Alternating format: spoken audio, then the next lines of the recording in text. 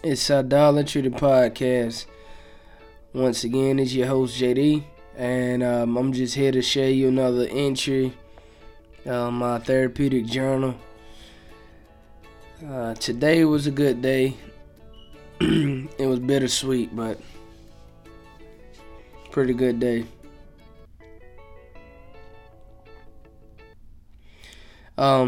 First and foremost, uh, I just want to thank God for being here. You know, it's not a religious thing. Just feeling kind of emotional. Got a lot of things going on. Right now, I am about a month in. I think it's like 3 weeks in. Alcohol free. Maybe a little longer. Maybe a little longer. But at the end of the day, it's just cool to be in a good space. It's been kind of bittersweet because being in a good space allowed me to recognize a lot of things that I didn't normally see and I took for granted. And about 4 years ago, it came up in my household that we were gonna purchase a dog, and I was not for it at all. It was, I was totally against it. Didn't want to go on the trip to go get the dog. I just had a lot of, I guess bad feelings about it. Possibly because it was an extra responsibility that I didn't want to have, and I honestly felt like getting the dog would be just some extra on my plate that I didn't want to take care of. On that day, we took a long trip. We riding.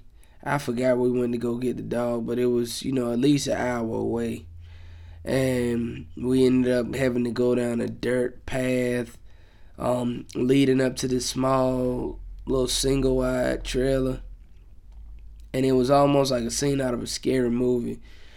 And we went in the house, and it was an older lady, and she had dogs everywhere, and it was like, man, she was guaranteeing that this was gonna be a good dog, and I had I was skeptical, so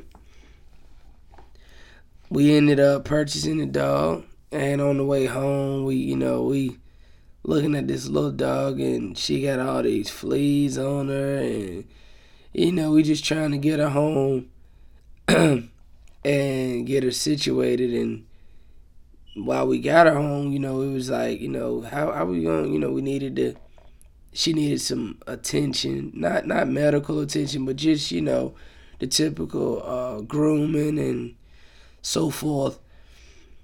And over time, with doctor's visits and shots and haircuts and baths and dog food, 4 years, you start to get attached, even when you don't think you are. And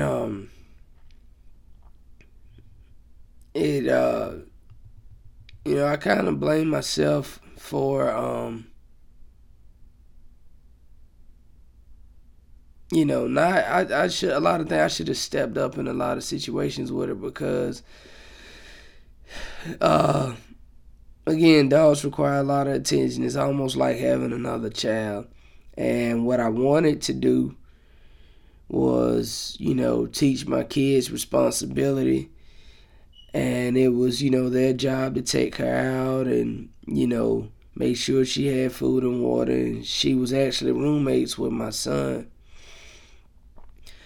And, but then it got to the point where nobody was, well, I'm not going to say nobody, but, we just, life happened, and I guess we started to find things that we felt was more important than taking care of a dog. So today, I, gave her up, and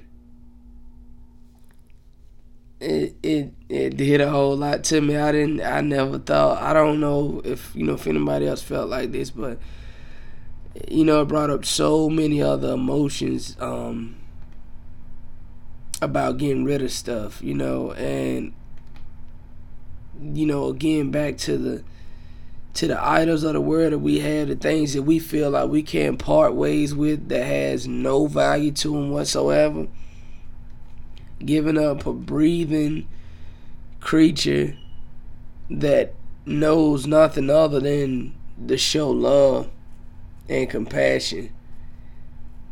It just gave me a whole new viewpoint on how I view life, and I guess that was the learning note in it, is that anything that's worth taking care of is worth being loved, and that goes for the environment, human beings, and our possessions that we do utilize, but not the things that we idolize. I'm gonna miss the little dog, man, and I pray that whoever does adopt her will see what we saw, and give her the nurturing and attention that we couldn't do at this time. I loved her enough to let her go and to possibly be in a better place, and I think that was the learning message for me today.